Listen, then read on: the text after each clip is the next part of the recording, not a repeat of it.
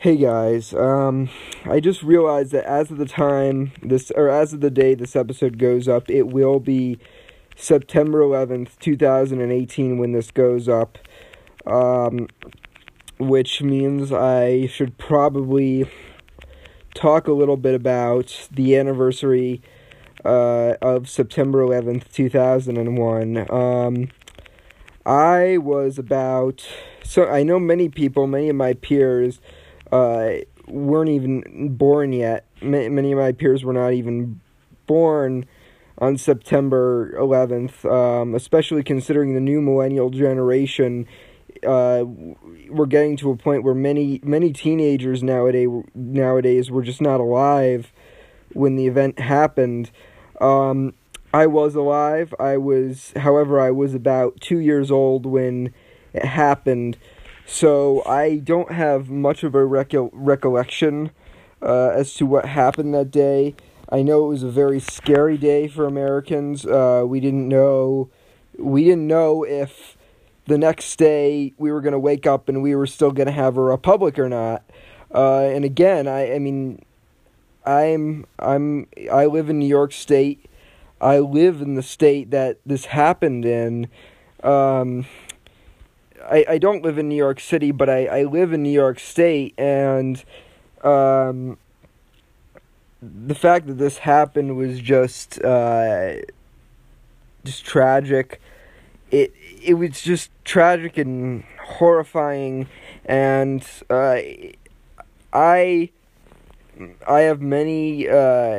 There were many family friends that my parents and many of my other family members knew that unfortunately were in the towers during 9/11. It feels like if you live in New York, especially, or not just New York, but a lot of people at the time, including myself, because I lived in that state. It feels like somehow, you know, you knew somebody who died in the World Trade Center. It's like everybody lost somebody. And listen, regardless of what I thought about the aftermath of that, and listen, I didn't agree with, the the U.S.'s involvement in Iraq. I didn't agree with that. But regardless of my thoughts on the aftermath, the fact that this happened was just tragic, and it was just horrible that this had to happen. And it's amazing to think that this happened about 17 years ago now. Where has the time gone?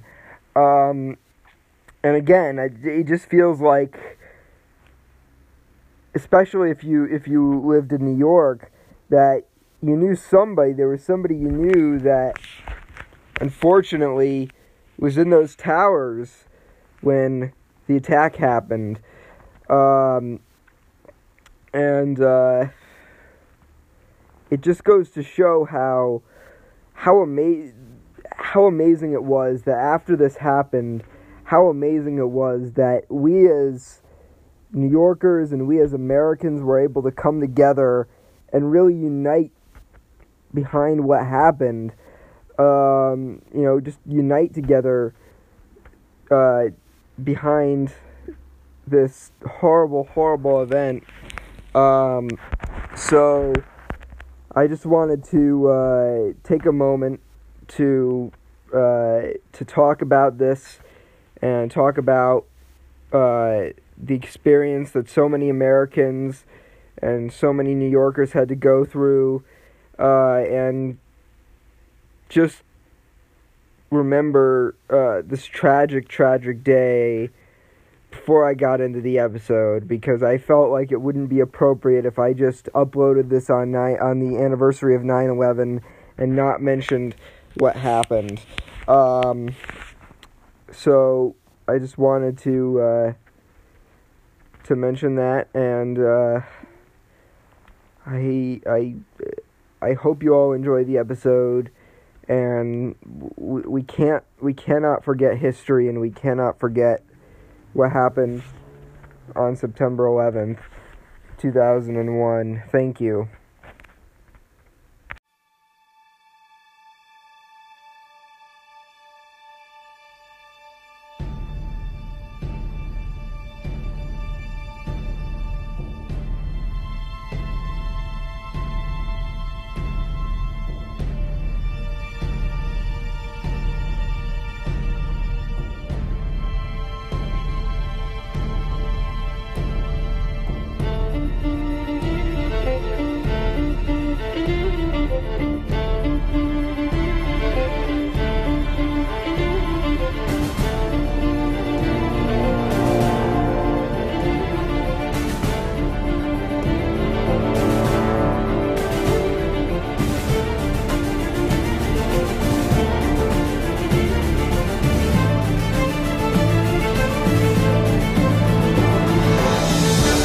Welcome to Politics Weekly. I'm your host, Nolan Cleary. Politics Weekly is a podcast on politics, news, and principles. This week, Mark West, the Libertarian candidate for governor of Arkansas, joins me to discuss Bob Woodward's new book, the Kavanaugh hearings, the New York Times op-ed, and more.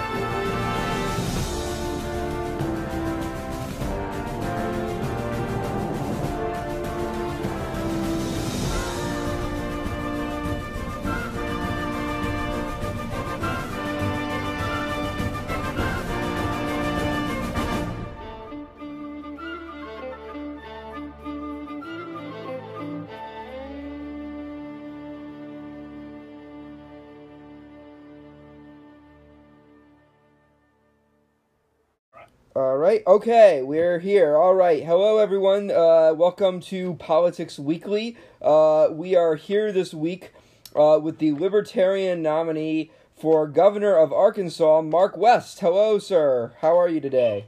Good afternoon, everyone. Okay, so the way the show works is typically we talk about the news of the week and I get the guest perspective on that, but first, I want to ask you some questions about your campaign for governor. Okay, right. So my first question, now this should be a simple question, but you gotta be careful because Ted Kennedy historically didn't do very well with this question. This one question is, why do you want to be governor of Arkansas? Well, really I don't. What I want to do is turn the idea of governor into what our founding fathers saw it as. And it's someone that is, let me rephrase, I don't want to be governor the way it currently operates. Currently operates as a position where they dole out favors to corporate interests and lobbyists and things of that nature, and I don't believe the governor should be doing that. The governor should just be making sure that all of our individual rights are protected. And so I guess you could say I want to redefine the office of governor. That would be the best way to define it. All right. Now, you are one of many, many, many libertarians running this year for office. Here in my state, New York, we have Larry Sharpe running for governor of my state. Love Larry Sharpe. Yes. I got to meet him recently. That was very, very cool. How do you feel, and there have also been some libertarians that have tried to run as Republicans. Some have succeeded, some have failed in winning the nomination. Eric Brakey ended up winning the nomination. He's a libertarian running as a Republican. He won the nomination for Senate in Maine. Austin Peterson didn't do as well in Missouri. But how do you feel overall about the Libertarians' chances of winning around the country this year? I think they're better than they have been in elections, just because the temperament of the electorate is shifting away every year a little bit further away from the two-party dominance that we've had, the way the duopoly operates and kind of controls our political system. A lot of people have kind of bristled at that. I think that's why we also have low voter turnouts. Everybody wants to blame it on apathy just because it's easier to blame the voters. But the reality is the two parties have really shut the system down, and they give you horrible choices so people don't show up anymore. And they put a lot of barriers in between you and the ballot box. And third parties are trying to get in there, and I think this year we have a really good shot. I think Larry Sharpe has a good shot at making a lot of noise. We're looking to make a lot of noise here in Arkansas, and I think we will see. If we don't see wins, I think we'll definitely see higher percentages of votes and larger amounts of votes than we've received during the same cycle in 2014. All right. Now, the current governor, for those listening who are currently unaware, Mark West is running against Asa Hutchinson, the incumbent Republican governor. Now, he currently has a 57% approval rating. According to the Morning Consultant, he's the 8th most popular governor in the country. And both Donald Trump and Mitt Romney won the state by significant margins. So, and it used to be a sort of a conservative Democratic state. Now it's become more Republican. What is your strategy as a libertarian to kind of topple the Republican establishment in Arkansas? Sure. And what's interesting, what you're throwing out there is, Mitt Romney and Donald Trump both won the state with 62, 63% of the vote. Yeah. I think Donald Trump won it by the biggest margin of any Republican in history. That I don't know. As far as percentage, it was the same percentage that Mitt Romney received. I know that he had more raw votes, but the Democrat also had more raw votes. So I don't know how that goes as far as total terms of votes. But what you're looking at is a state, even with those type of turnouts, you still had more than half of the state that didn't vote. There were still more people that chose not to vote. And that is part of our strategy, is getting new people to the polls, getting people interested in the political process who haven't been. We're targeting millennials, targeting the younger demographic, and we're targeting them because they're sick of duopoly. They don't feel like they have a place, like the way the government is being run. It's creating more problems for them and for their futures. And we're trying to run a campaign that's emphasizing individual rights and getting their power and their ability to succeed and to have opportunity back by getting the government out of everything and out of everyone's, whether it's their bedroom or their business. We're trying to get the government out of it. And that is part of our strategy, is really trying to go, we have our libertarian core, and we're trying to expand that by getting into areas where people haven't been participating in the political process. We're trying to give them a reason to re-engage the process. All right. So if you became governor, my next question is, if you became governor, would you attempt to eliminate or abolish eminent domain laws in the state of Arkansas? Yeah, I would. I'm opposed to eminent domain laws. I believe that is a violation of property rights. Even though the government is paying for that property, if that person doesn't want to sell, they should not be coerced into selling. And eminent domain is a form of coercion, and it's a form of government force, and those are things that I oppose as a libertarian, and I would try to end if elected governor. Okay. So my next question, libertarians have clear stances on guns, taxes, and foreign intervention, but there are many issues that libertarians are divided on. So what I'm going to do is I'm going to state to you an issue that many libertarians tend to be divided on, and I want you to briefly give me your thoughts or your perspective on that issue. So the first issue is abortion. What are your thoughts on abortion? Well, I am believe the proper application of the non-aggression principle would make it prohibitive of the act of aborting a child. But at the same time, I really don't want the government deciding what our healthcare choices are.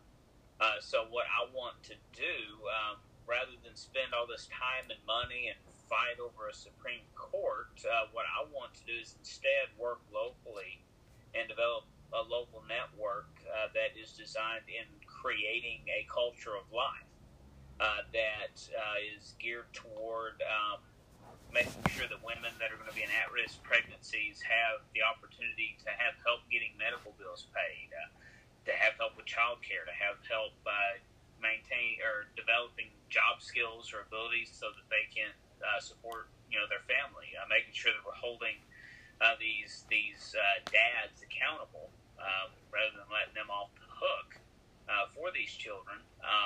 And I think if we build a culture where there are better choices, another thing we can do is make private adoption simpler and less expensive so that options are available. Also, I think that as we create better choices, we'll actually reduce the number of young women that are choosing abortion so that we actually make it a choice for them instead of it being kind of this top-down, you can't have a choice either way.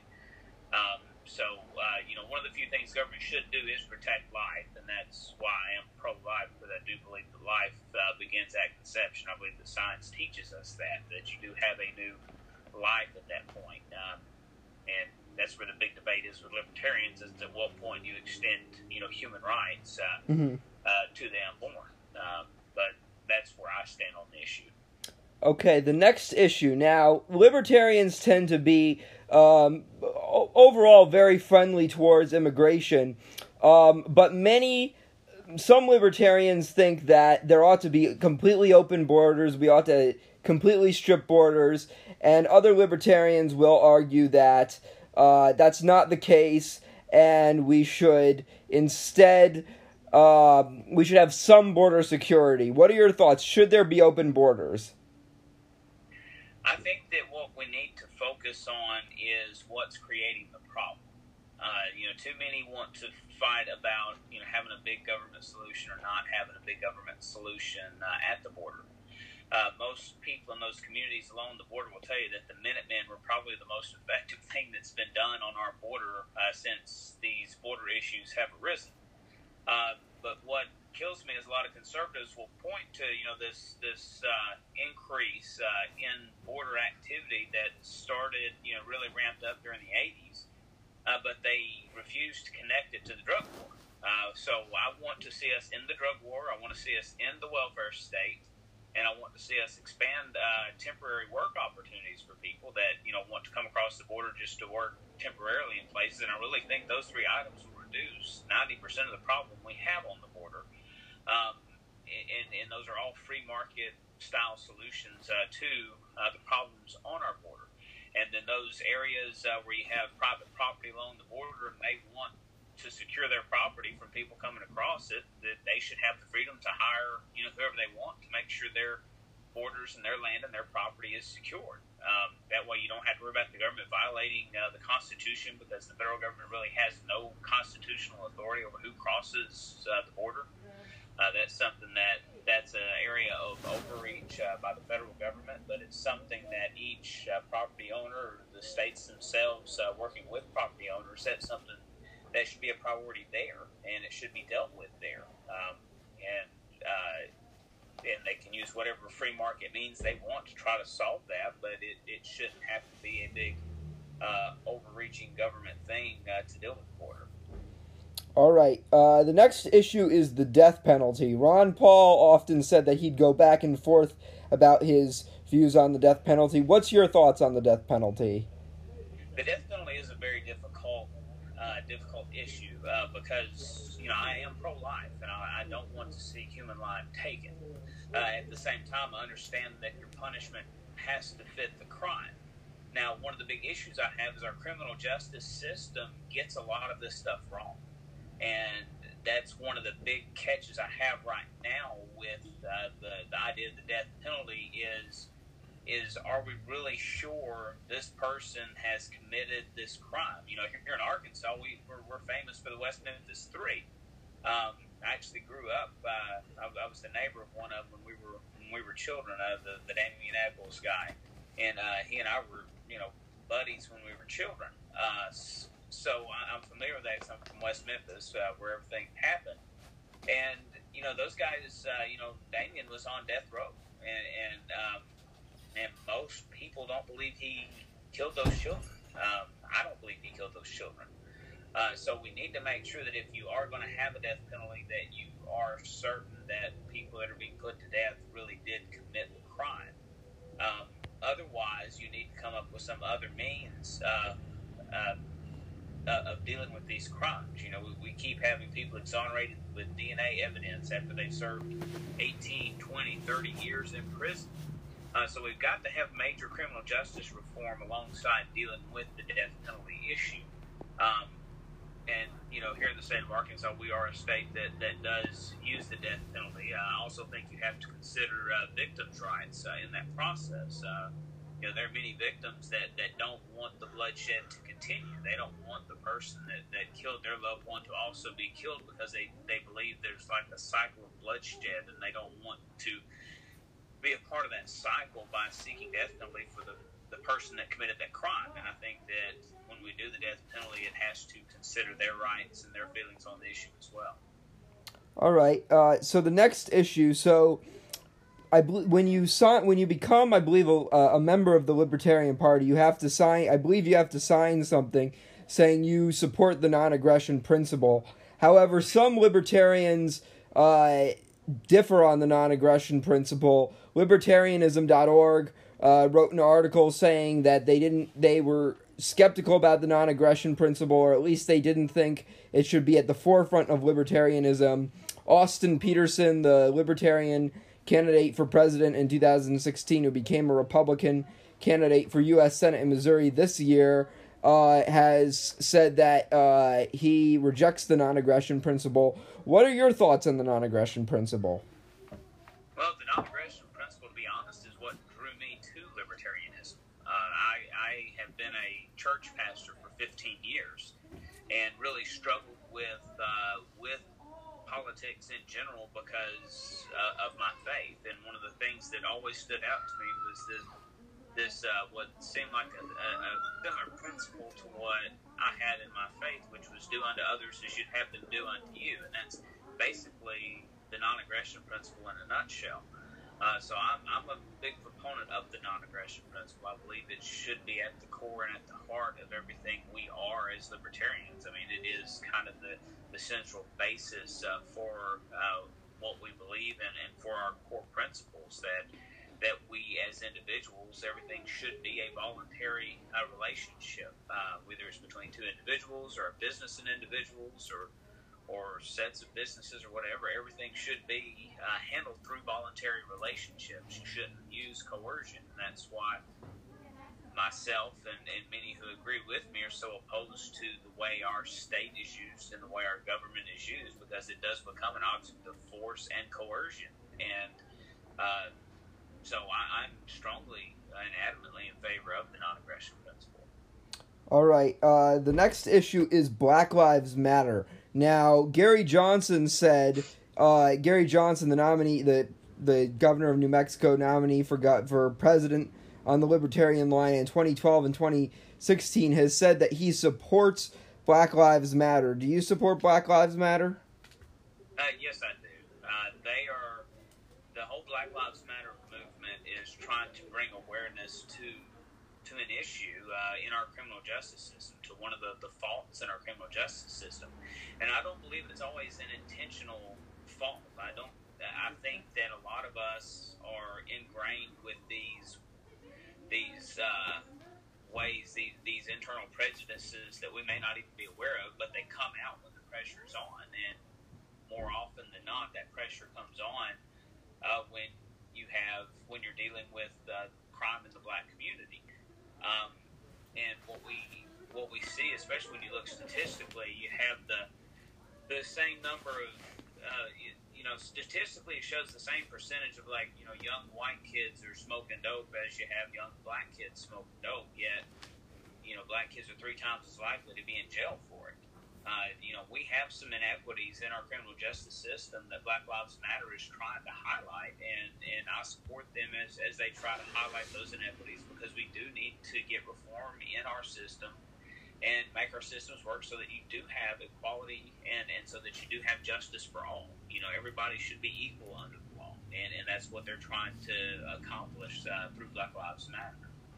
All right, so the next issue I wanted to ask you about was the recent recent Supreme Court ruling involving the Colorado baker who didn't want to make a wedding cake for a gay couple. Now, Gary Johnson, again, talked about that this was a big issue in the presidential debate for the Libertarians in 2016, when Gary Johnson said that he actually thought that they should make the cake, or that the Colorado baker should bake the cake for the gay couple that wanted that cake. And Austin Peterson, the other candidate there, had said that he did not support having the government come in to intervene and essentially make this Colorado baker make this cake. Do you believe that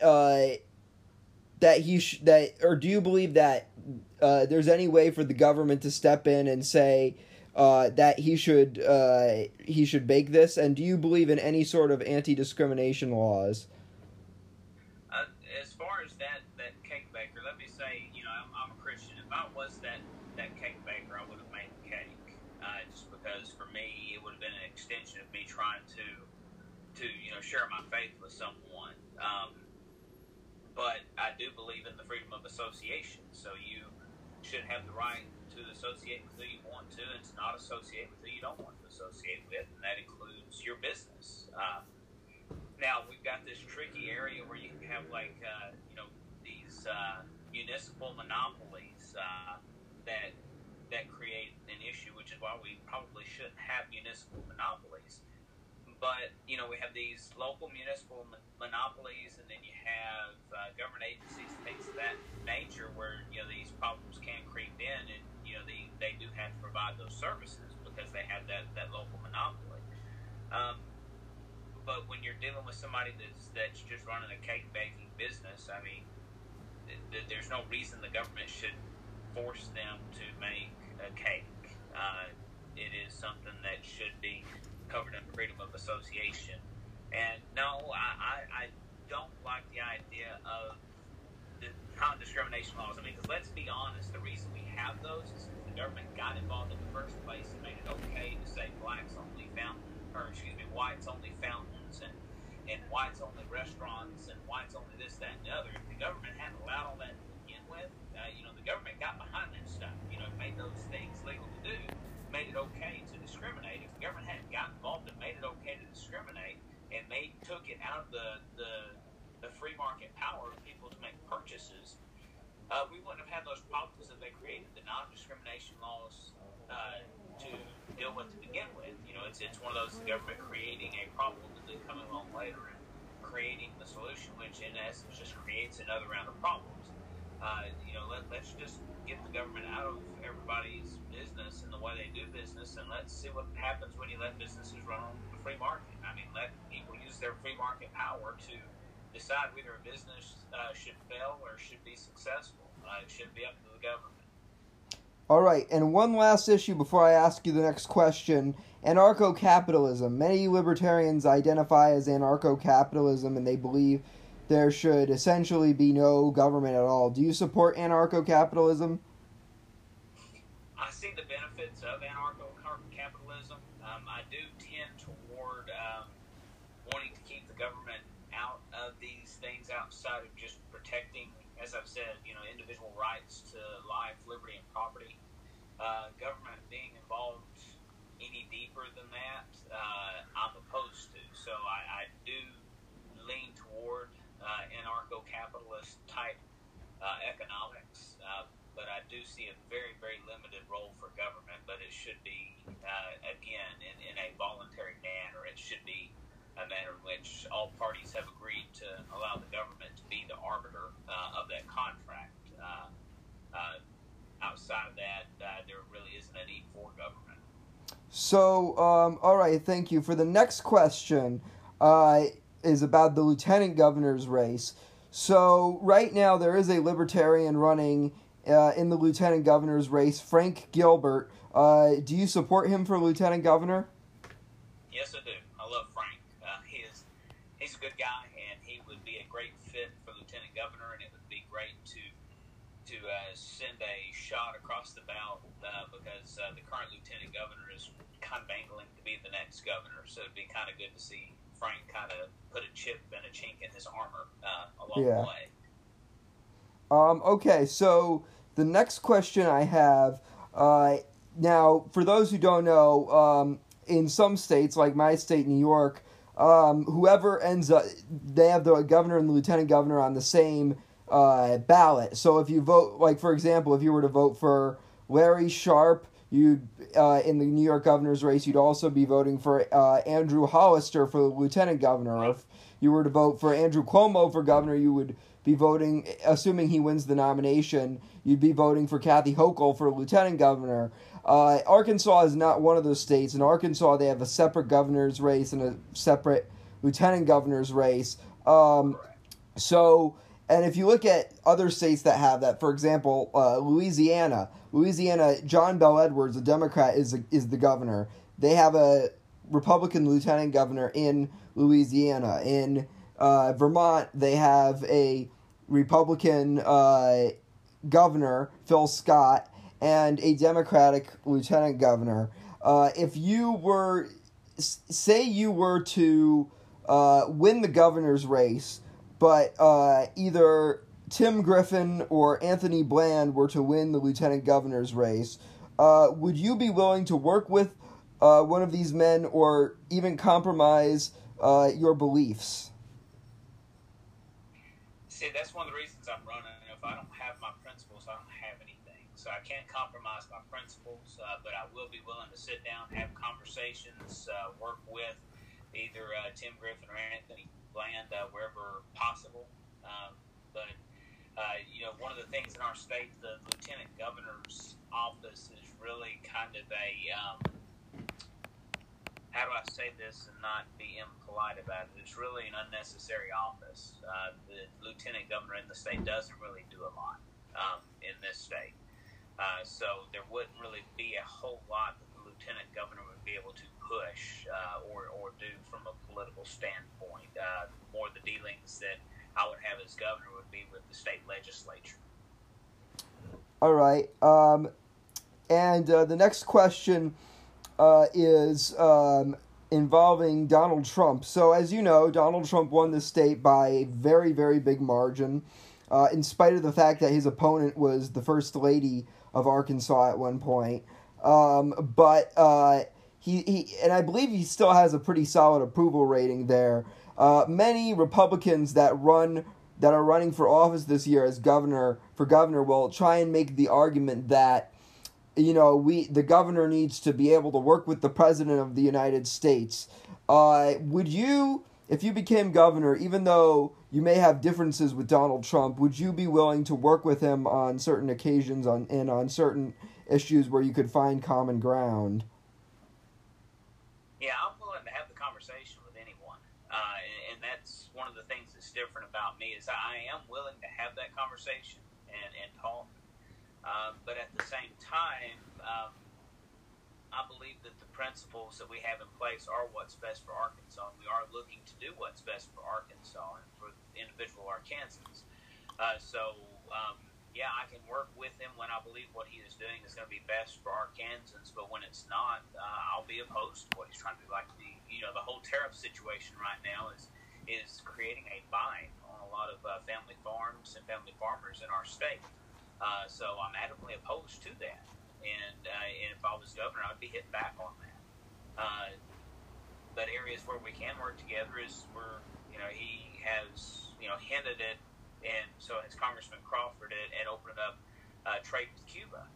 We are a big rice state, We export a lot of rice, and Cuba would open up a huge new market for our state. So I would work with him, in trying to get that market opened up.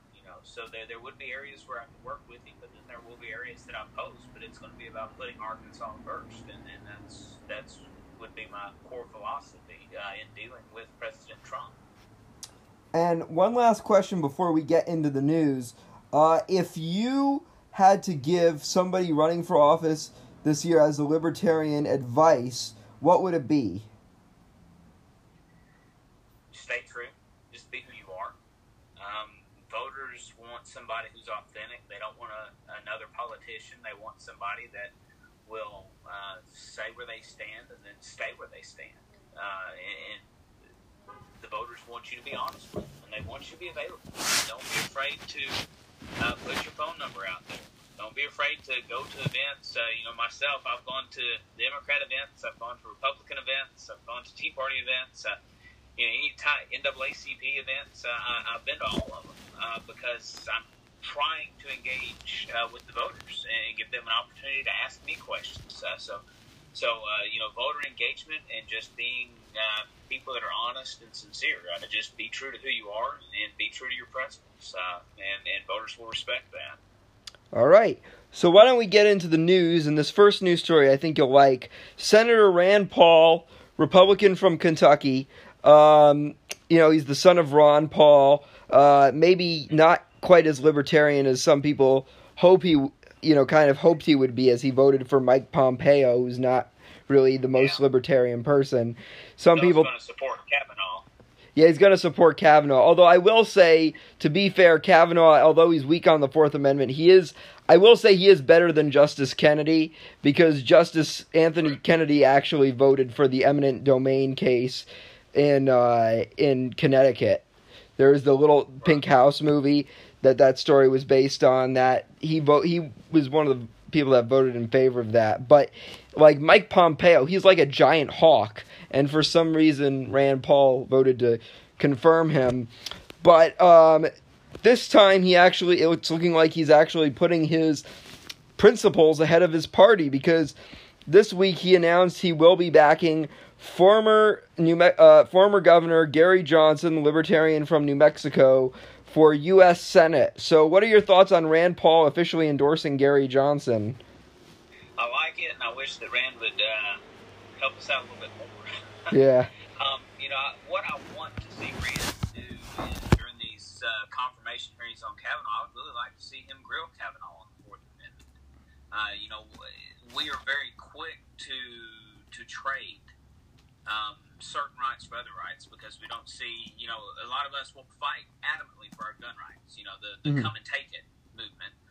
But then when it comes to the Fourth Amendment, we're like, I don't really have anything to hide, so I'm not so upset about my Fourth Amendment rights being violated.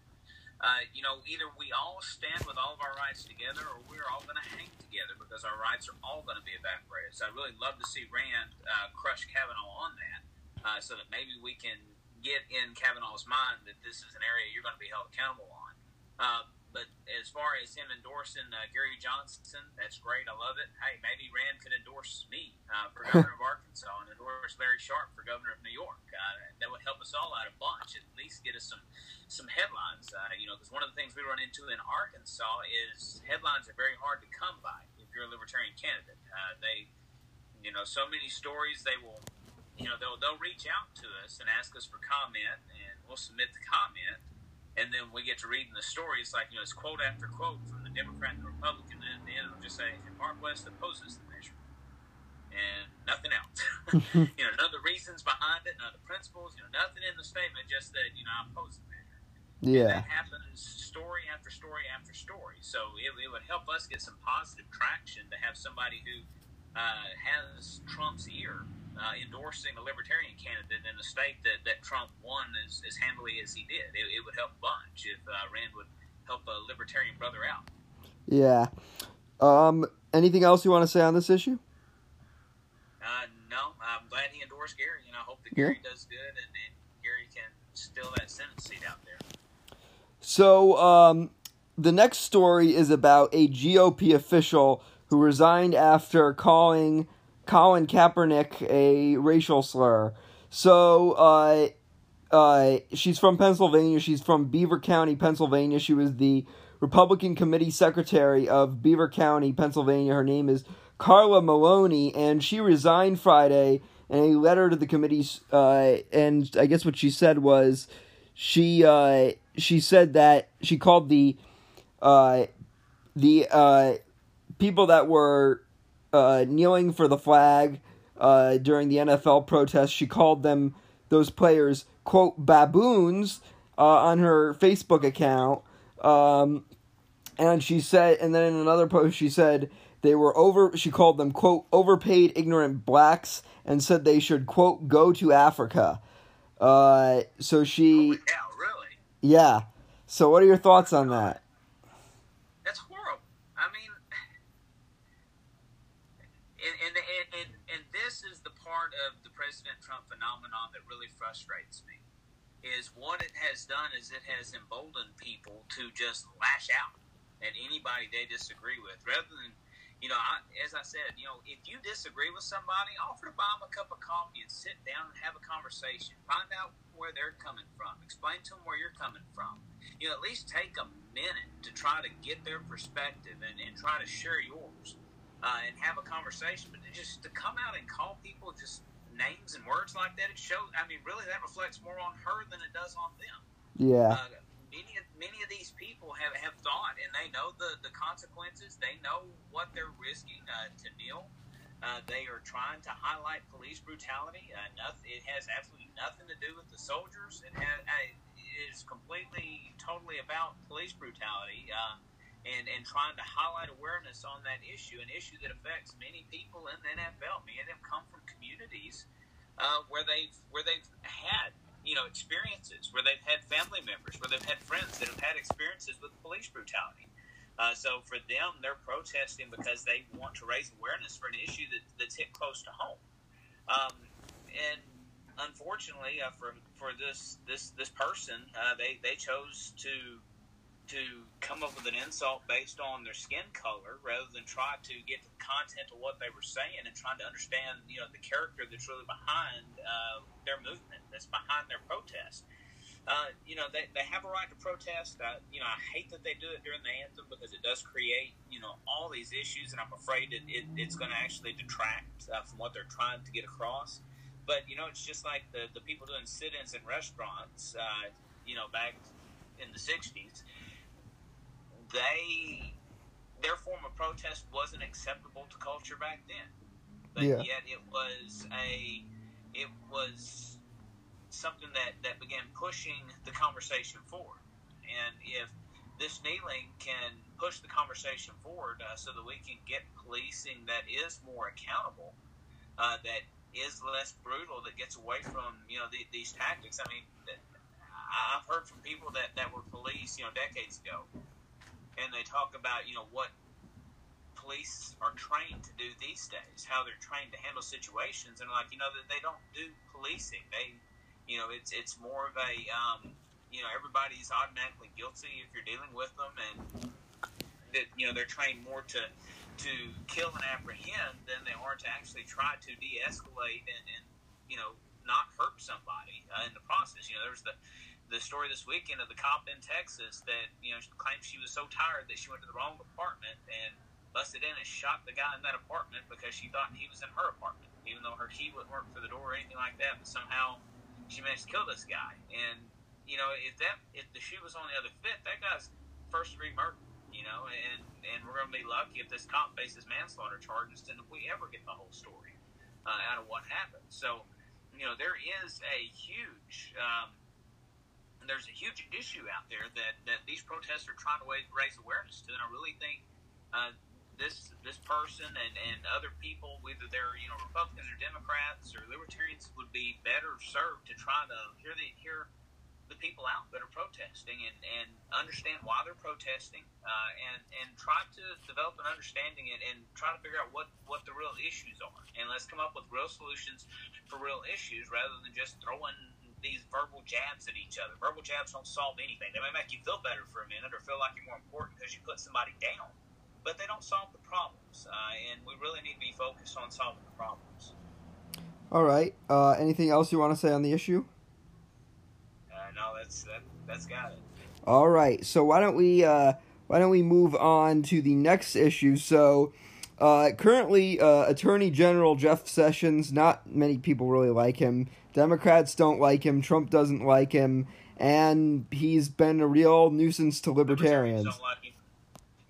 Yeah, libertarians hate him not just because of his stance on marijuana, but also because his stance on marijuana is a violation of the 10th Amendment, which is about states' rights, powers not mentioned in the Constitution being delegated to the state and local governments.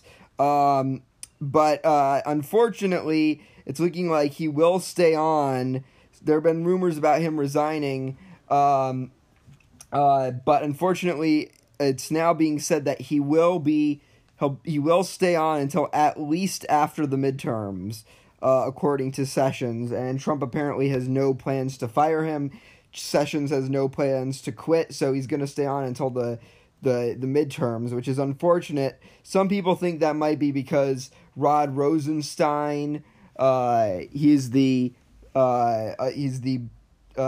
deputy attorney, he's the deputy attorney general, and he's a Democrat, and he's had a lot of involvement in the Trump-Russia investigation, and some people think Trump wants to keep Sessions on so that Rosenstein doesn't become acting AG. But what are your thoughts overall on Jeff Sessions staying on until at least after the midterms? Well, it's kind of one of those situations. It's the devil you do know versus the devil you don't know. I really despise what he has tried to do with the office of Attorney General, especially in regards to marijuana and just drug policy in general. So I hate having him on for those things, but at the same time, I do want to see checks and balances, and him being recused from the Russia stuff kind of inadvertently serves as a check and a balance on President Trump trying to decide whether he can clear himself of anything wrong that happened with Russia. So it's kind of a check there to have him in place.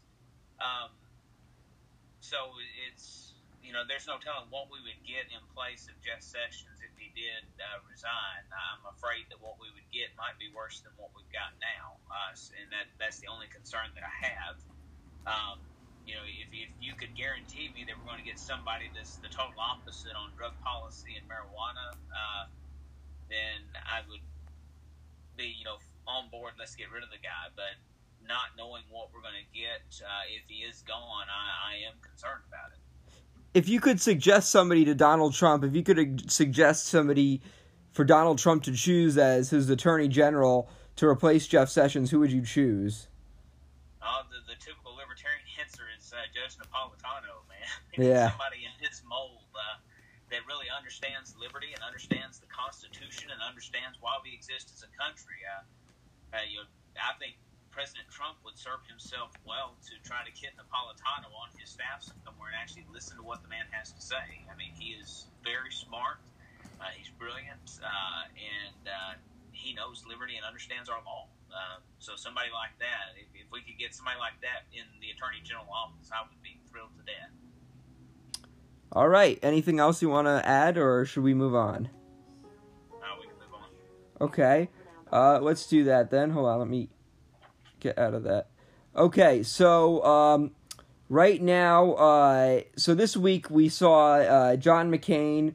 Last week we reported on how he passed away, the Republican senator from Arizona.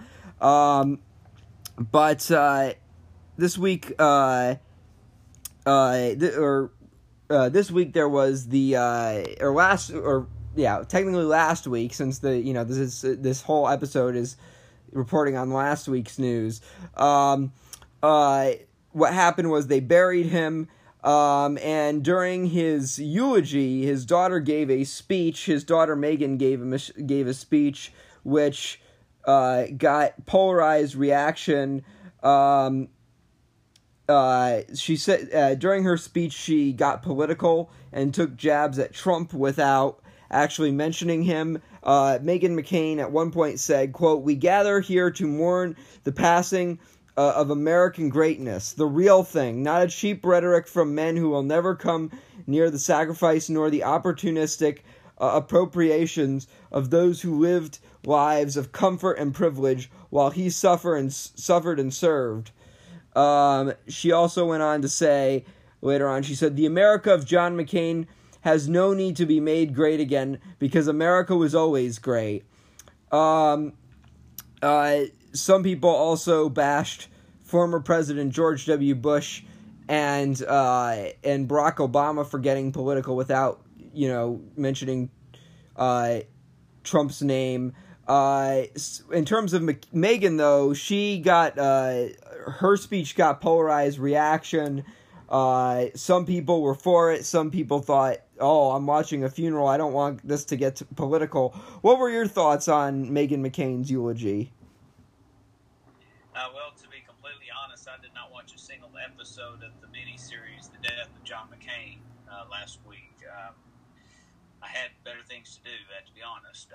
I do appreciate his service in Vietnam and his willingness to serve in the military.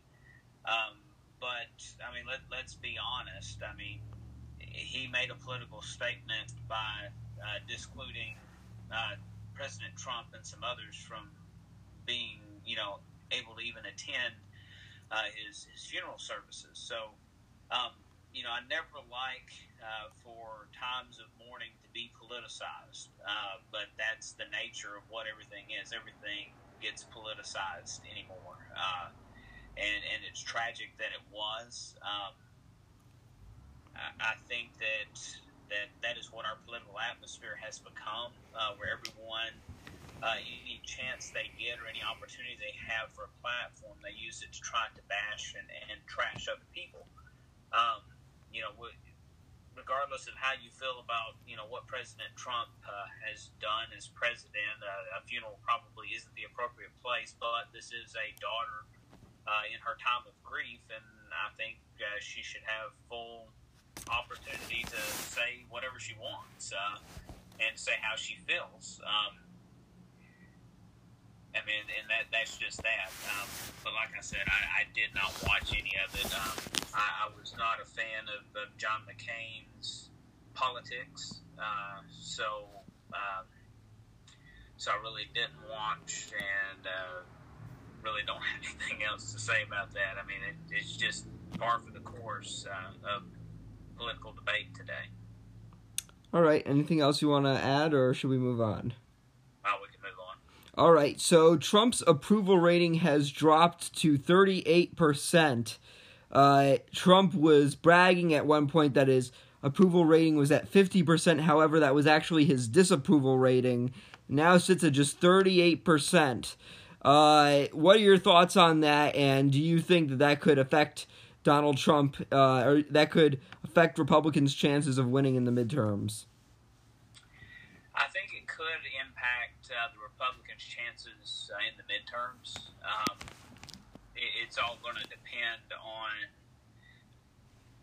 because every race is a local race, and that's what a lot of people don't seem to get, is every race is local. Even in the presidential race, you have 50 state races, but so much of it boiled down to local type issues.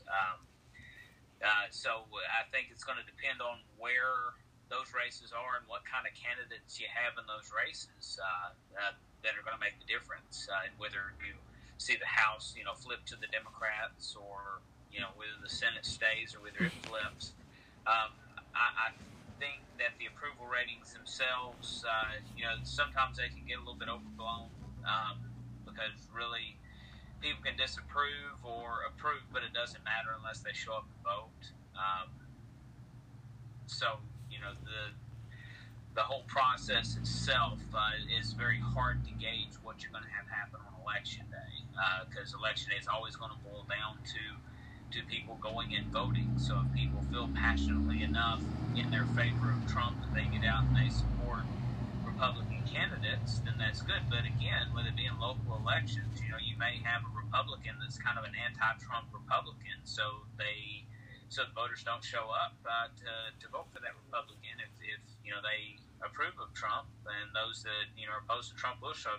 There's so many dynamics in these local races that it's very hard to take just the approval rating of the president and say, okay, we have the president at 38, so that'll mean he'll lose 20 seats in the House. You can't really say that because each of them is such a localized race, and it's just going to depend on the dynamics on the ground, what's going on in that local area that's affecting and impacting that race.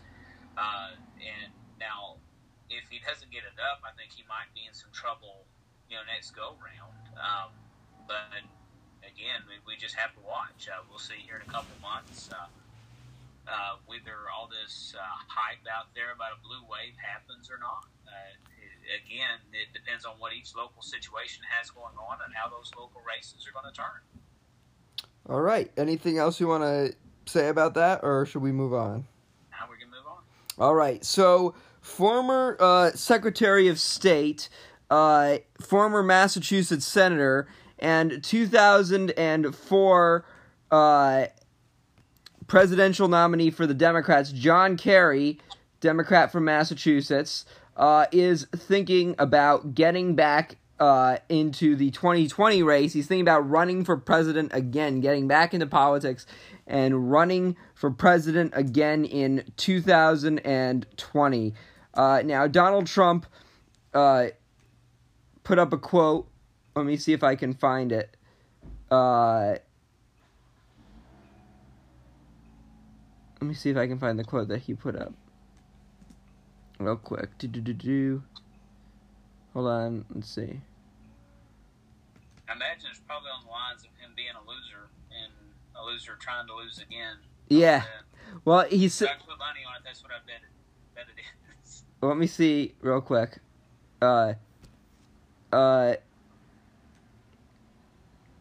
I guess what Donald Trump said, or I can't find it, the official tweet. Let me just see this one article right here. See if this has this.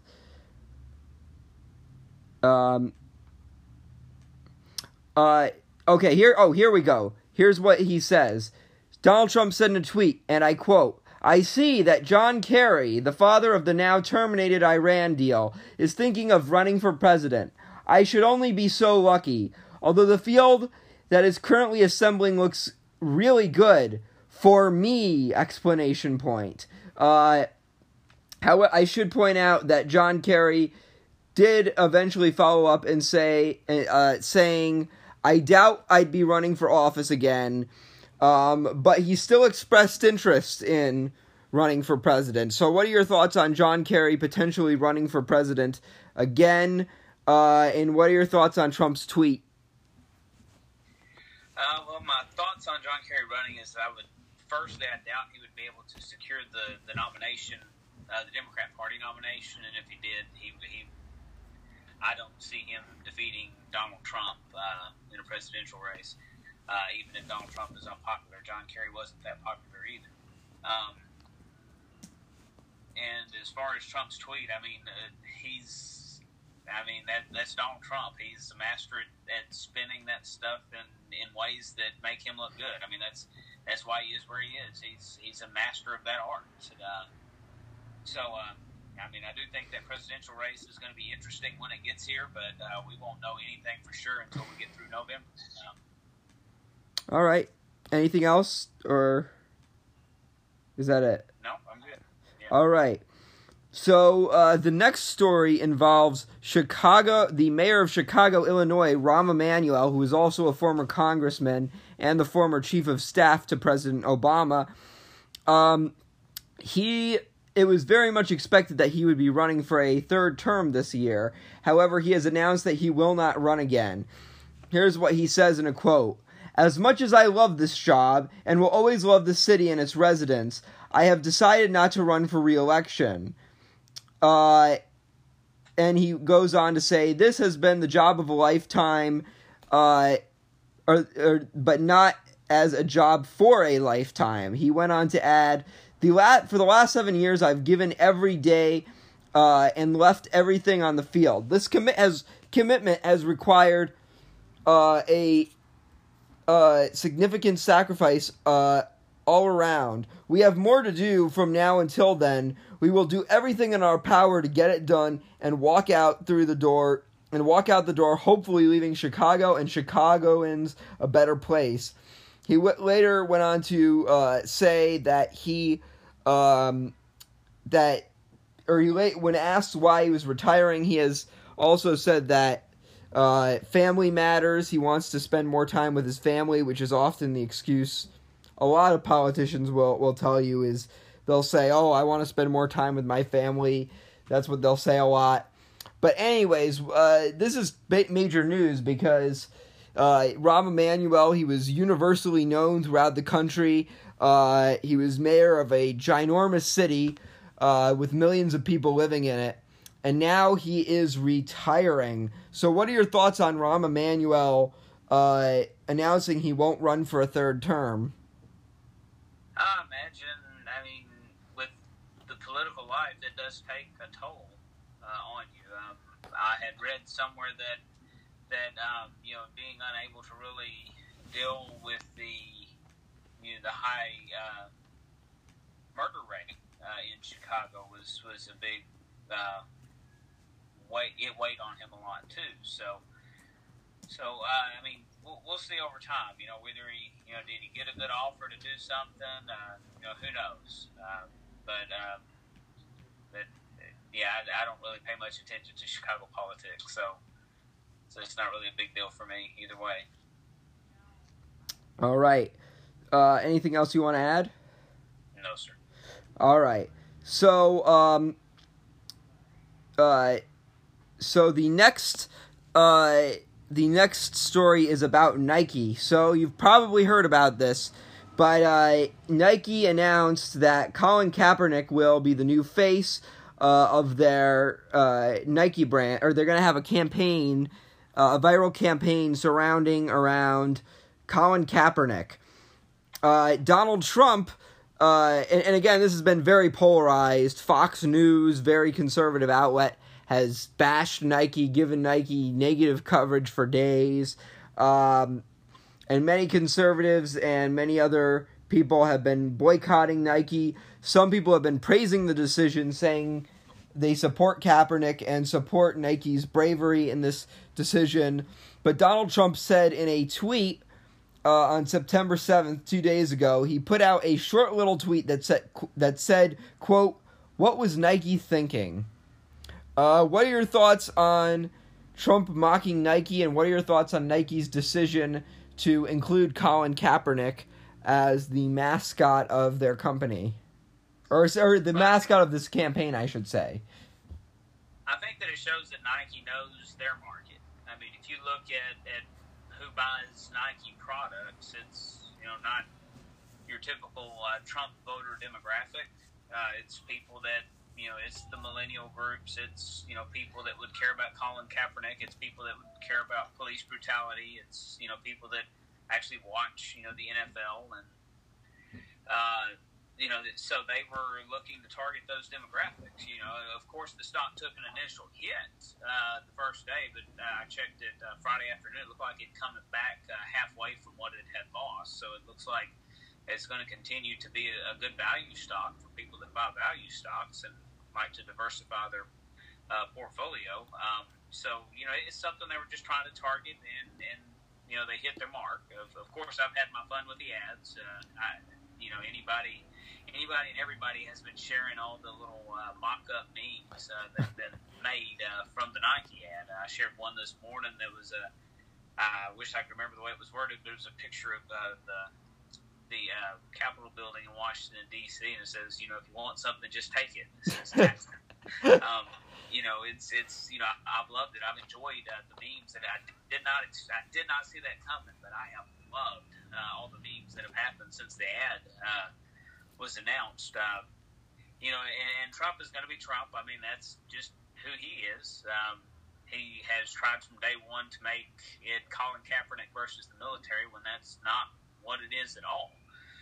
So he's going to continue to do that, and he is going to continue to go against and try to destroy anybody that in any way doesn't agree with where he's going and doesn't agree with him politically. I mean, that's what he's done. That's what he uses his Twitter to do, and apparently that's what he's going to try to do with Nike. And we'll just have to watch and see how it plays out. All right. Anything else you want to say? No, sir. Okay, so the next story is about Doug Ducey, the Republican governor of Arizona. So he recently appointed, after the death of John McCain, he has announced that former senator and former Senate Minority Whip Jon Kyl, Republican from Arizona, who was a former senator there, will be reappointed to John McCain's seat. He originally held the other seat until 2013, when he retired and was succeeded by fellow Republican Jeff Flake, who's retiring from the Senate this year. But now he will be appointed. Now, this might be good news for Republicans because he's a shepherd. He's been called a shepherd for trying to get Brett Kavanaugh confirmed to the Supreme Court. So that means that the vacancy, or that seat, is no longer in question. That vote is no longer in question. He's definitely going to vote for Brett Kavanaugh, or he's 99.9% likely to vote for Brett Kavanaugh to confirm him to the Supreme Court. But so that now leaves Murkowski and Collins, and then whatever Democrats, Manchin, Heitkamp, Donnelly, Jones, whichever ones want to vote for Kavanaugh, in question. But this, the catch is that Kyl is now saying he won't run. There's going to be a special election in 2020 for McCain's seat. That seat will officially be up for a full 6-year term in 2022, and Kyl is saying he will not run in 2020. Which means that Republicans will have to get their act together and find somebody else to run in 2020. So what are your thoughts on Jon Kyl being appointed to that seat? Well, I was very curious to see what direction the governor was going to go in making that appointment. I think that, if I had been, in his place, I would have tried to appoint someone as close to John McCain's ideology as I could, just out of respect for the fact that the people had elected, John McCain to that seat. Mm-hmm. Now, he may not have had, that availability. I don't know. But, I mean, it's another one of those we'll just kind of have to wait and see how it plays out and see what happens from there. Now, yeah, and I heard some people saying they wanted All right, so unfortunately, due to a glitch in Anchor's system, the second part of my episode with Mark West has been lost. It won't allow me to save it for some reason, so I don't know why. This is yet another problem with Anchor, but Anchor, if you're listening to this, if you guys could please fix this. Again, I couldn't even get my Cynthia Nixon and Andrew Cuomo debate up, New York gubernatorial Democratic primary debate up. So this is really disappointing. So I wish Anchor, if you guys could please find a way to fix that, I would really appreciate that. Thanks. But without further ado, I'm going to have to talk about the rest of these stories by myself. And there aren't many left, but I'm going to talk about them myself. So, the first one is about Governor Doug Ducey. He is the Republican from Arizona. He has announced that he will be appointing former Senator and former Senate Minority Whip Jon Kyl, Republican from Arizona, to John McCain's seat. Now, Kyl has taken office. Kyl has been a shepherd for Brett Kavanaugh, which means he is now going to it's almost certain at this point that he is going to vote for Brett Kavanaugh's confirmation because of that. So now really when it comes to the Brett Kavanaugh vote, it really comes down to Murkowski, Republican, Alaska, Collins, Republican from Maine, and whatever Democrats want to vote, whether it be Manchin from West Virginia, Heitkamp from North Dakota, Donnelly from Indiana. Those are the three that voted for Gorsuch. So, of course, everybody has been looking at them the most. And then maybe Jones from Alabama. Who knows? But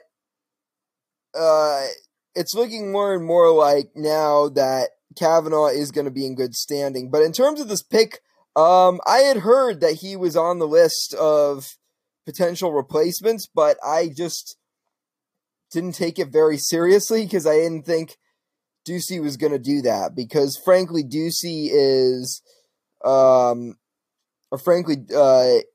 those people, or frankly, there's just no precedent for this. I can't think of a single time, and maybe I'm wrong. Maybe somebody can correct me, but I can't think of a single time in the past where there's been a Democrat or there's been a senator, a former senator that's been appointed to replace another senator.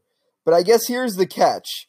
They're not going to have a special election in Arizona for McCain's seat this year because there was a cutoff date. In order for there to be any special elections for any seats this year, the senator whose seat was being replaced would have to have either died or resigned by May 30th. So Al Franken, for example, I'm trying to think of who else. Al Franken, and then Thad Cochran, they both resigned before May 30th. So that's why there are special elections this November in Mississippi and Minnesota. However, because John McCain died after May 30th of this year, his special election won't be until 2020. So overall, it's good for Republicans that they have another guy in there who's definitely going to vote for Kavanaugh. It means that even if they get all Republicans on board, and they just need to persuade two Republicans that have both expressed interest in voting for Kavanaugh, if they persuade both of them, even if they get no Democrats on board, they can easily confirm Kavanaugh because they need 51 votes. Before, if this seat had been left vacant any longer, then it could have been led to, or if McCain were still alive and he was unable to vote, that might have led to a 50-49 scenario, in which case they would have needed Pence to be their 51st vote because Pence is the president of the Senate. But it looks like they won't need Pence after all. It looks like it's just going to be 50-50, or it's going to be 51-49 and perhaps a few others. But it's unknown because obviously Manchin, Heitkamp, Donnelly, Jones, they're all being pressured by Chuck Schumer and other Democrats not to vote for Kavanaugh's nomination, but they're probably not going to do that. I am also glad that what's his name? I'm glad that they didn't appoint Cindy McCain.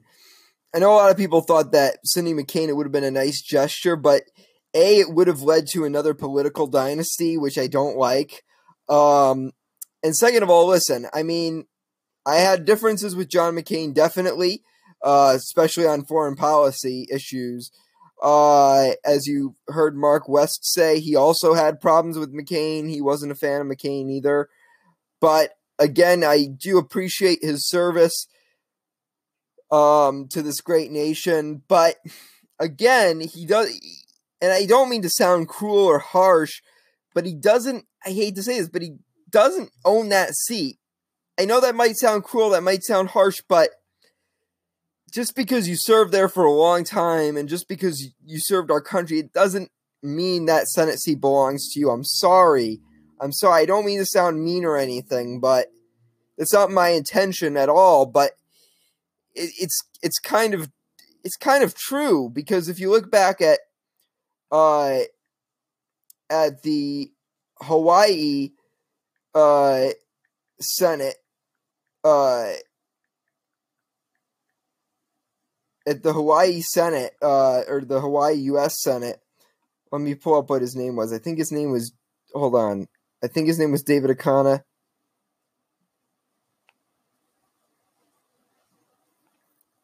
Or no, David Inouye. I think that's how you pronounce his name. I apologize if I'm pronouncing it incorrectly. But he was Inouye. He was a senator there. He again, he served his country admirably. And he was senator for a very, very, very long time. But I think he wrote, if I'm not mistaken, he asked Neil Abercrombie, the Democratic governor at the time, he said, when I die, I want you to appoint Colleen Hanabusa, the congresswoman who recently ran for governor and lost the nomination to the incumbent David Ige. We talked about that on an episode. David Inouye wanted her to be appointed to his seat when he died, and he wrote that in his letter as kind of like his will. But Neil Abercrombie, the Democrat, was like, nah. Once he died, he appointed his lieutenant governor, Brian Schatz, to that seat instead. Brian Schatz still in that seat right now. He's one of the most popular senators in the country. Everybody gave Neil Abercrombie flack for that. They were like, how dare you do that? He was a war hero, and all he asked for was that his seat be, that he get this one woman to be appointed to his seat, and you put your own lieutenant governor. How dare you? In fact, Neil Abercrombie, when he ran for re-election in 2014, he lost his party's nomination to David Ige, who is now the governor there. So he ended up not getting reelected because his party went with somebody else for the nomination that year. So it just goes to show that, but here's the thing.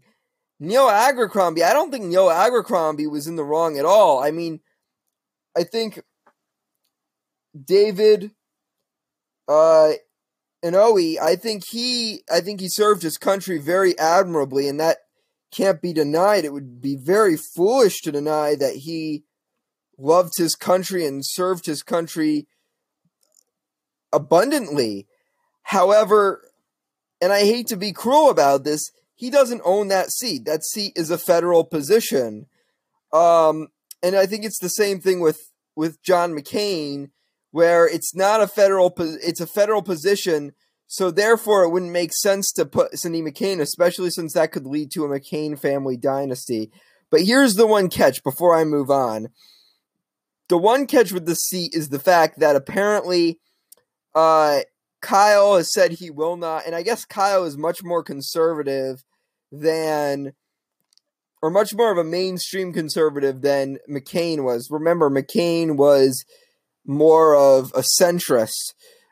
John Kyle is more of a Bush-esque mainstream Tea Party-ish Republican. He's more of that type of Republican. But I guess he's saying he won't run in 2020. He won't run because they're going to have their special election in 2020, and I guess he's saying he's not going to run in that election. So he's just going to be a temporary appointment. So that means that Republicans have 2 years to find somebody who can replace him in that seat. I don't know, maybe if Martha McSally loses this year, maybe Martha McSally will run again in 2 years for that seat, and maybe she'll have a better chance, considering Martha McSally is more like a McCain-type Republican. But that does mean that Republicans better get their act together, especially since Arizona is becoming more of a, it's going from what used to be a safe Republican state to a lean Democrat, or not, maybe either lean Democrat or lean purple state. We don't know yet. But either way, it's going more towards the center. Donald Trump won it, but not by as big of a margin as he should have. And there's a big minority population in Arizona. So Republicans better watch out and find somebody in 2020 who can run for that seat. But anyways, I'm going to move on now to the next story, which is about the Kavanaugh hearings. We were just talking about Kavanaugh a second ago. So I was watching some of the Brett Kavanaugh hearings, and listen, I'm not the biggest fan of Kavanaugh myself. I think he's very weak on the Fourth Amendment, but I do think he's better for us libertarians than Anthony Kennedy was, because Anthony Kennedy, he was often the bad guy in a lot of situations. He was often the villain in a lot of these rulings. I mean, just look at the eminent domain case where he ruled in favor of the eminent domain. Let me look up what the name of that case was real quick.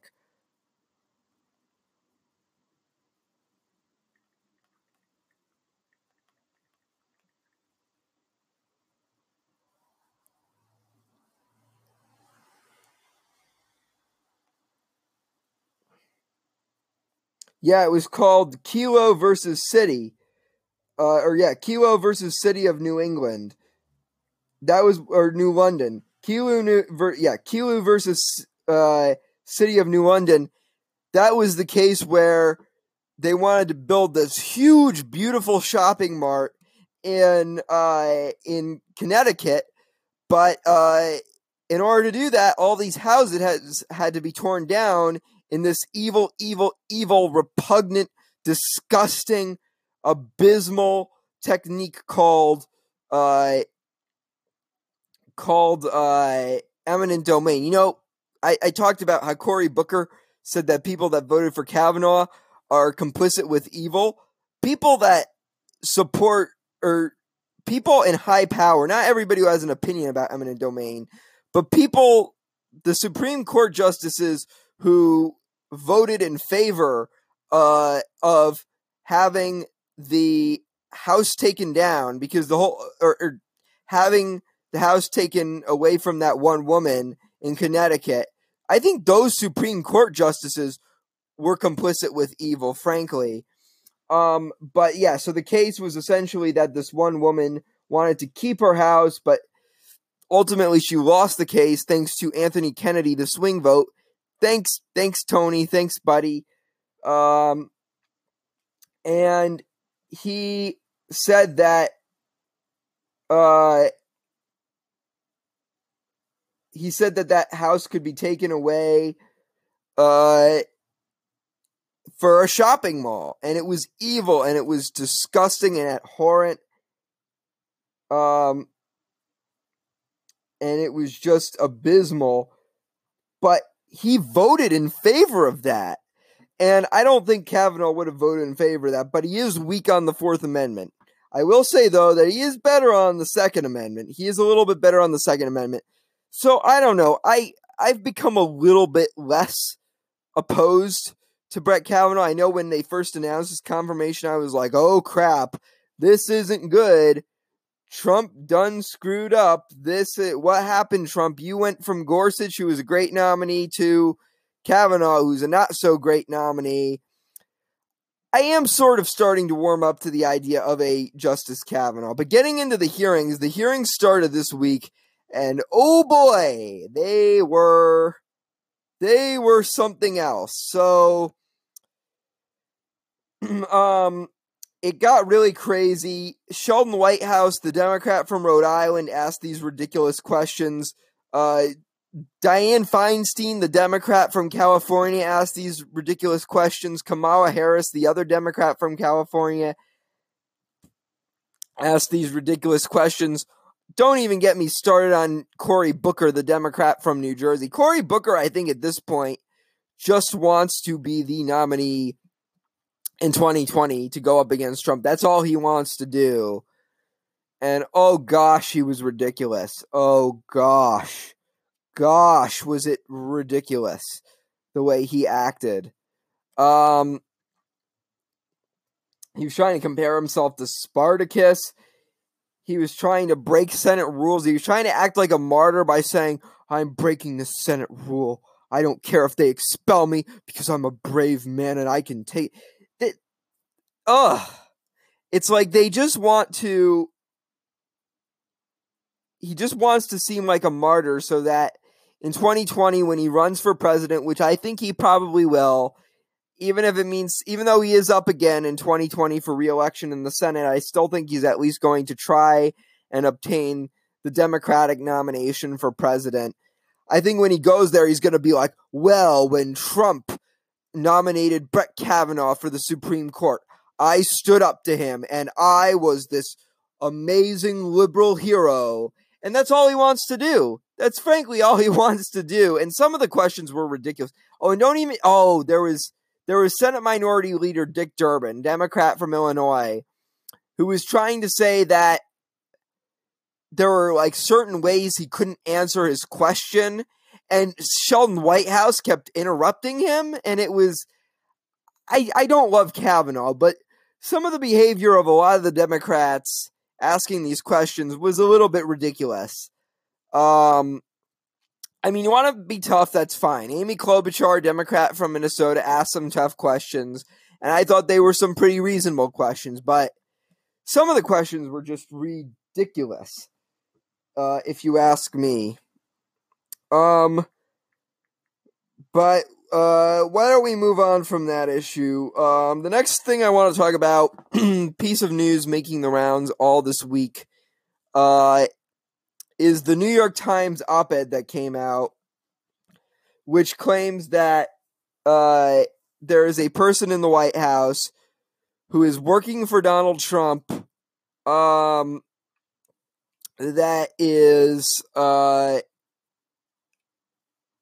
it's somebody in the White House working for Donald Trump who is a part of the quote-unquote resistance. They're saying they're a part of the resistance, and essentially that they're thwarting to take down Donald Trump. Now, I find this a little hard to believe, but it's not impossible. It's not like this is new. Because again, there was a book in the 90s written about a president from Mark West's home state. We were just talking to Mark West, obviously, from his home state of Arkansas, and that was about Bill Clinton. And this book was originally written anonymously, although I believe we eventually found out who the author was of that story. But he essentially wrote this book where he gave Bill Clinton and all these other people like Hillary and Bill Clinton's primary challengers, he gave them all different names, all new names, but he just didn't call him Bill Clinton or whatnot. And the book was called Primary Colors, and it was eventually adapted into a movie with John Travolta. And even though he didn't say Bill Clinton or Hillary or any of the primary challengers like Jerry Brown, Paul Tongass, yada, yada, yada, in spite of that, it was very clear that the book was about Bill Clinton. I mean, just the mannerisms, the campaign was just so identical to Bill Clinton's. And John Travolta played the Bill Clinton imposter in the Primary Colors movie adaptation. So this story did kind of remind me of a Primary Colors type of scenario. But I do think this is a little different because this is the New York Times, and anybody can write into the New York Times saying that anybody can write in anonymously to the New York Times and say that they worked for somebody. I could write into the New York Times right now saying that I'm a secret spy working for North Korea, or I'm a Russian spy and I colluded in the elections. Anybody could do that. I could do that right now if I wanted to. So because of that, I'm a little bit skeptical.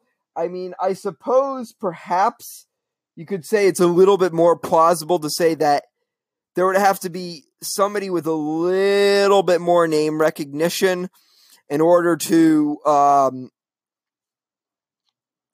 actually, how do I say this?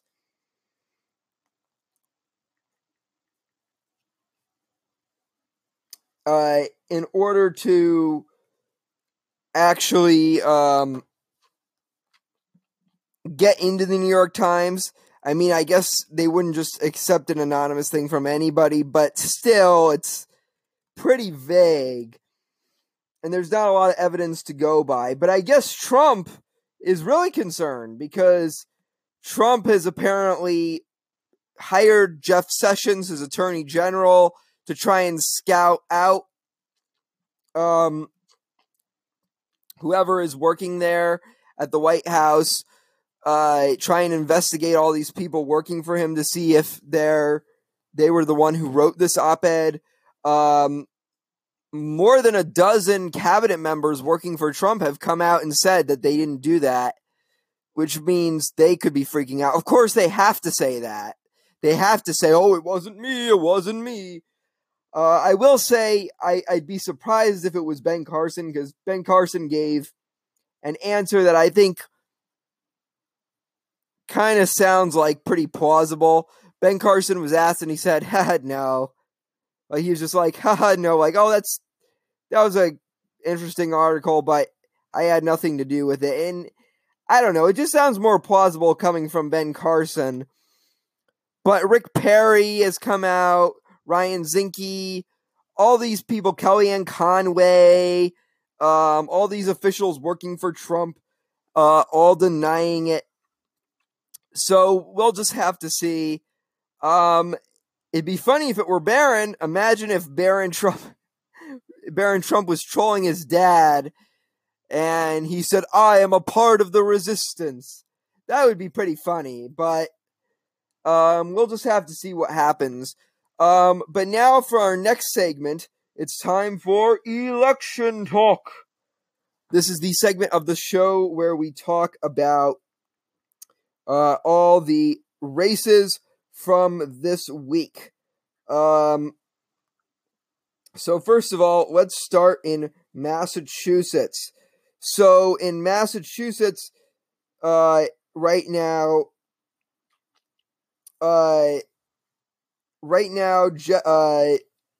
Elizabeth Warren, she was elected to her first term 6 years ago, winning by about 7 points. Right now, she is going to be going up against Jeff Deal, a state lawmaker. He's a state lawmaker who is an adamant supporter of Donald Trump. To put this very bluntly, even though this was competitive 6 years ago, Elizabeth Warren only won by about 7 points. This year, it's not expected to be competitive because you got to remember she was running against a popular Republican incumbent senator. I think because of partisan politics, she got lucky and it went to her. But I think this time, there's no chance of this seat going Republican because nobody knows who Jeff Deal is. Jeff Deal actually took down a field of more moderate Republicans. Hold on. Jeff Deal took down a field of moderate Republicans. Essentially, Jeff Deal, the people that were running against Jeff Deal were Beth Lindstrom, the former Undersecretary of the Massachusetts Office of Consumer Affairs and Business Regulation. And then there was John Kingston. I have a good friend of mine named Rashawn Blyden, who I've had on a lot. Go check out his show. His show is called The Political Bomb Show. He's a recurring guest. He endorsed John Kingston, who's an attorney and the founder of Better for America. But ultimately, Jeff Deal. I actually saw some ads for John Kingston on YouTube, but ultimately Jeff Deal, the most not far right, but the most right-wing candidate, won the nomination. Shiva Ayyadurai, Shiva Ayyadurai, who is a scientist and entrepreneur, and the ex of a Hollywood actress who's actually a big Democrat, who starred in Saturday Night Fever, who he got separated from. I guess they haven't gotten divorced yet, but they've been separated. He is running as an independent, and he is a very, very conservative independent. He pretty much has the same Trump populist ideas, so that helps Elizabeth Warren even more. She was already favored to win, but now it's even more likely that she's going to win because of the fact that Deal and Ayyadurai are both probably going to split the vote. So let's get to the MA governor's race. So in the governor's race, right now there's actually a Republican. So, and I forgot to mention, so the Massachusetts Senate race is listed as safe Democratic. On the other hand, the Massachusetts governor's race is rated as, believe it or not, safe Republican. Right now, Charlie Baker is the most popular governor in the country. He is the incumbent Republican governor, and he is running for re-election to his second term. So he is very popular amongst Massachusetts voters, but many Republicans do not like him because of the fact that he is a centrist. He considers himself a fiscal conservative and a social liberal. He used to be a protege of fake libertarian Bill Weld, who was governor of Massachusetts in the 90s. And I guess Ron Beatty, a Barnstable County commissioner, he was thinking about running. Also, Charlie Baker despises Donald Trump, but I guess he was thinking about running. Ron Beatty was thinking about running, and I guess Ron Beatty is controversial because I guess he was once tried and convicted for threatening the life of former President George H.W. Bush. And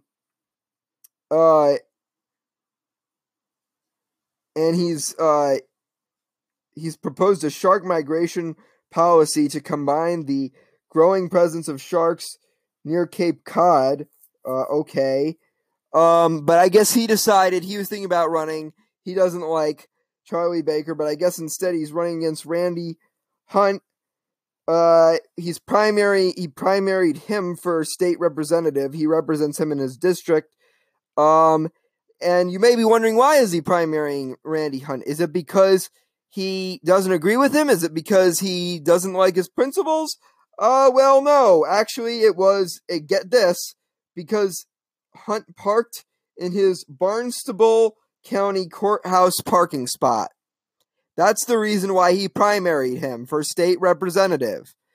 Because he parked in his parking spot. This is what politics has come to, folks. But I guess there was one challenger that faced Charlie Baker, the right-wing controversial pastor named Scott Lively, who was an independent candidate for governor 4 years ago. He's very controversial. Allegedly, he co-wrote Uganda's anti-gay laws. He's anti-homosexuality laws, I should say. Like, it wasn't just anti-gay marriage, it was anti-homosexual acts in general. He's participated in gay conversion therapy programs. He's a pastor. He even co-wrote a book in the 90s called The Pink Swastika, Homosexuality in the Nazi Party, where he blames homosexualities and homosexuals for the Holocaust. He ran, very controversial guy. some Republicans liked him because he was a more right-wing alternative to Charlie Baker, but ultimately Charlie Baker had the endorsement of the Massachusetts Republican Party, and he easily got renominated. Going over to the Democratic primary, at one point, Seti Warren, the former mayor of Newark or of Newtown, Massachusetts, was considered the front runner for the nomination. He even had the endorsement of Michael Dukakis, the former governor of Massachusetts and the 1988 Democratic nominee for president. Ultimately, he dropped out. He had to drop out due to concerns over how much money he had in his war chest. He had a lack of money in his war chest. So it came down to Bob Massey, a businessman, progressive activist, and nominee for lieutenant governor in 1994, and Jay Gonzalez, a former state official, former state administration official, and protege to former Democratic Governor Deval Patrick. Ultimately, Gonzalez won the nomination. I think Massey would have been better or might have been a stronger candidate if they wanted to get more of the progressives on board, because, again, Massey has a very progressive track record, whereas Jay Gonzalez represents more of that neoliberal Hillary Clinton style of liberalism. And ultimately, Jay Gonzalez, he won. He won the Democratic nomination, so it's down between them. But Charlie Baker is easily expected to win, even though this is an overwhelmingly blue state. Oh crap, I just had the numbers up. But yeah, even though this is considered an overwhelmingly blue state, so that's a 2 for 2. So that's kind of a 2 for 2. It means that the state of Massachusetts will go blue, or the Senate race here will go blue, but the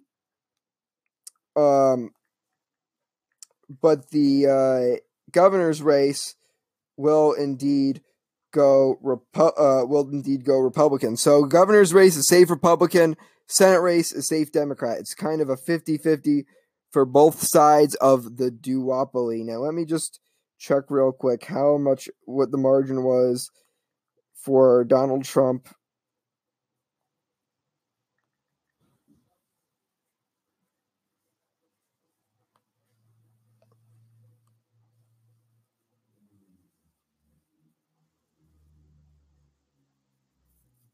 Okay.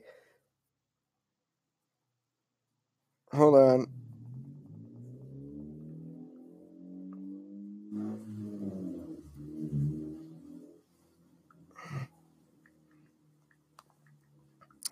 All right. Okay, so Hillary Clinton won the state over Donald Trump by about 28 points. Hillary Clinton won the state over Donald Trump by about 26 points.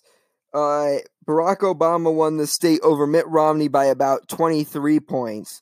So this is a very, very liberal state. It's considered one of the most liberal states in the country. Some people even mockingly call it Taxachusetts. But yeah. But I also wanted to briefly talk about one of the House races here, because there was a progressive who pulled off another Alexandria Ocasio-Cortez. So there was let me look up what her name was. So Aaron Presley was pulled off an upset. She's a Boston City Council member, and she took down 10-term Representative Michael Capuano, and she was she took him down. He was a big, long-time Democrat. So just like Alexandria Ocasio-Cortez when she took down Joe Crowley, Ayanna Presley has taken him down in a safe Democratic district. So that is huge, and it goes to show the progressive victories throughout the country. I do think that there is something going on with the progressive movement, which is going to help Democrats, because if we go back to 2010, Joe Walsh won, I think, in the Chicago areas of Illinois,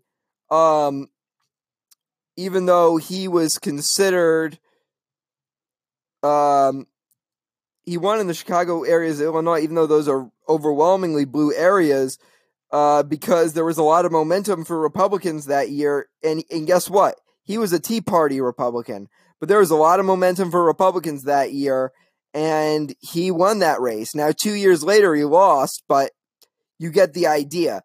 Because there was such a big Tea Party movement, I think that helped Republicans. And I think that's going to help the Democrats here, is this big #resist progressive movement.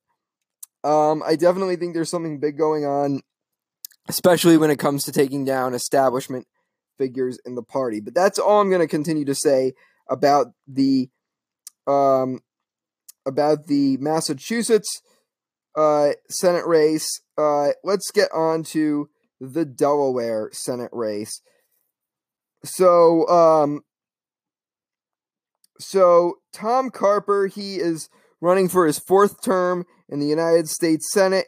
Before this, he was actually a governor of Delaware, but he had challenge from an anti-establishment progressive named Carrie Evelyn Harris, who is a progressive activist and a former Air Force veteran. Ultimately, however, Carper was able to take Harris down and win the nomination once again. On the Republican side, it was down to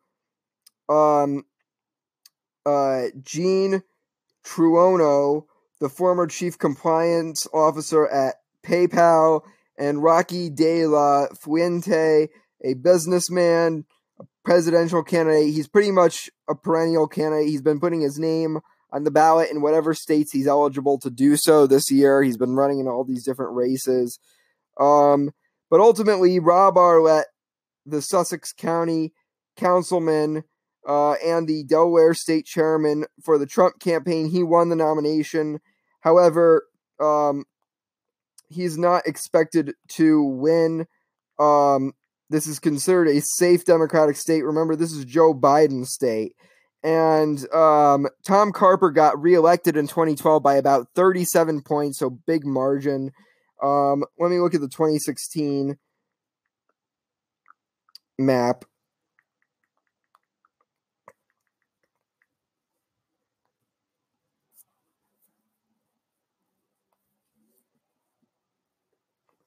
Hillary Clinton won the state by 12 points. Okay, maybe a little reduced, but she still won it by a solid 12 points in 2016.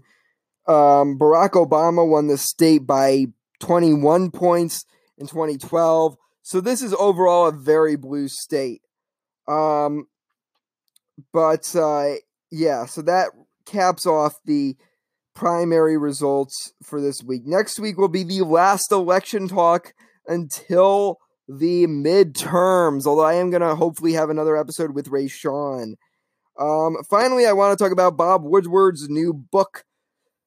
So Bob Woodward has a new book coming out called Fear, where he essentially talks about the inside experience in the White House, and he talks about some things like he said certain members of the White House wanted to resign after Charlottesville, after Trump's response and his failure to call out the neo-Nazis in Charlottesville,